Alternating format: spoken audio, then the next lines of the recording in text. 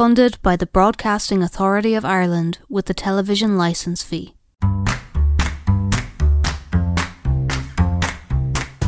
Streetwise Athlone. In this series, we learn about the old and recent history of the streets of Athlone, hear the thoughts and memories of locals and tourists, and the changes we might see in the future. Episode 13, The Batteries. Historian Garrod O'Brien tells us about the history of the area. The Batteries is an area which is steeped in history. It includes several terraces on the old Batteries, including St. Peter's Terrace, which was built in 1928, and which was the third local housing estate built by Athlone UDC. St. Paul's Terrace was built in 1932, and St. Anne's was built the following year. Mitchell's Terrace, which is called after John Mitchell, the young Irelander, was built in two phases, the first phase in 1937 and the second in 1941, and Ave Maria Terrace was built in 1951.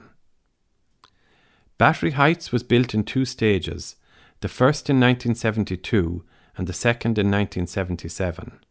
They were built as high-rise apartments, but because of the inherent problems, they were later remodelled, resulting in much higher quality housing for the residents.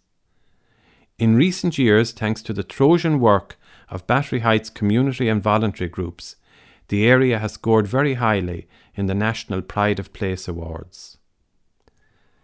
The Batteries takes its name from a series of gun emplacements, or batteries, which were erected during the fear of a Napoleonic invasion around the year 1800. To protect Athlone from an attack coming from the west. These batteries were built on the eskers or sandhills perched on a height overlooking the Connaught side of Athlone, in a spot previously known as Gallows Hill. In the early 1800s, 8 batteries were constructed, 3 of them to the east of the Athlone Canal, and 5 in the area we now call the Batteries. We know from a surviving list from 1804 that Athlone Castle was defended by 11 6-pounder guns, and that batteries number 1, 2 and 6 were each equipped with 3 12-pounder guns. Battery number 3 was the most heavily defended, boasting 3 24-pounders and 2 8-inch howitzers, while batteries 5, 7 and 8 were each defended by 2 12-pounder guns. An even older name for the batteries was Spa Park, because it was close to a spa where fresh spring water could be found, and which was reckoned to have healing properties. People travelled for miles to take the waters in Spa Park. Up to recent times, and perhaps even still, people visit the natural spring on the Springwell Road because of the qualities of the water. The first golf course in Athlone was built on the Batteries. It was a 9-hole course. The club was founded in 1892 and called Athlone Garrison Golf Club. It was founded as a golf course for British officers and members of the garrison stationed in Athlone, and for members of the RIC serving in the area. However, when Major Harrison of the Royal Artillery was appointed to Athlone in 1895, he showed a keen interest in expanding the scope of the club. Major Harrison was appointed club president in 1896, and in December that year, the first match took place between the army and civilians. The Batteries course was regarded as a difficult course to play, as the golfers had to negotiate their way around an old fortification, and the hazards encountered by golfers included walls, moats, ditches, roads, and even the railway line. The golf course on the Batteries was closed in 1920. This golf course produced at least one international golfer. He was Dr. J.D. McCormack, who learned to play golf on the Batteries, where his father, Dr. C.J. McCormack, was a prominent member of the club.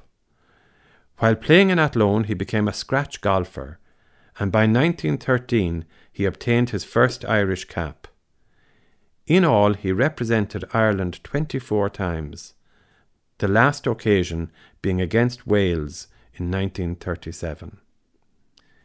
In the mid-1920s, a new boys' national school was opened on the Batteries. It was called the Dean Kelly Memorial School in honour of Dean J.J. Kelly, poet and author, and a very popular parish priest of St. Peter's Parish, who had died about 10 years earlier. The new school replaced the Deer Park National School, which was in a very poor state of repair. The staff from the old school who transferred to the new school included Dennis, known as Dinny Cahalan, who was the principal, Mr. Frank Fitzpatrick, Mr. Joe O'Brien, and Mr. Batty Murphy, the drill master, who was later replaced by a Mr. Munnelly. Aisling tells us about the activities available to the local and wider community, which are supported by the Battery Heights Resource Centre. So we have many groups and supports available here in the Battery Heights for everybody in the Athlone West Urban area. So I suppose we'll start with the Battery Bells, who've been run here since 2006. They're an older women's group who take part in cooking, baking, just socialise. We also have a younger women's group, so they take part in fitness, healthy eating, cooking, lots of different activities.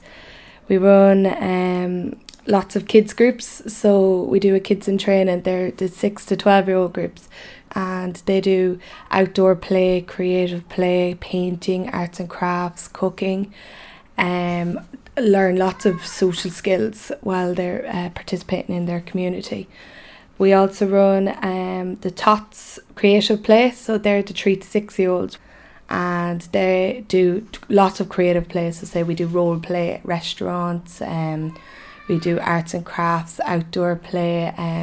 We teach them about social situations, maths, literacy skills. So there's lots. It's all about fun and games. We also run a Lego club, and that's for our 6 to 12-year-olds. We also then run Little Einsteins, so that's maths, literacy and science through play.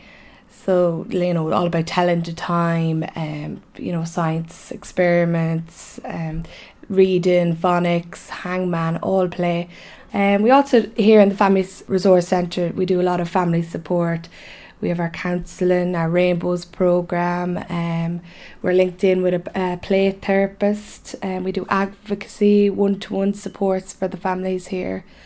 We also do a lot of admin work, so people could come in and CV work, printing off emails, all that sort of work. We have our men's shed here, and they do a lot of out in the back, and they do, our wood making, and they make our plant pots. They've done all the lovely work out here in the estate. The CE workers at the moment are doing huge work all summer long, cutting grasses, maintaining the place. So we're very busy. I'd like to think we make a huge difference. I suppose we're here a long time. We're a presence here in the community, so we like to get everybody involved. We're inclusive, get everybody to have positive participation in their community. We speak to locals about their memories of the area. It was very exciting. It was full of hills for rolling down and playing. To me, they were the best built house in the town, best laid out, in every way. They were lovely, but when they took the top off, and then they were better again, When I went into it first, there was no fires. We had used electric heaters and oil heaters. So then they put the ranges in years later. The best day when we got the range in was the best day of our lives. The first day I seen the kettle boiling on the range was great. They're nice memories to have, yeah.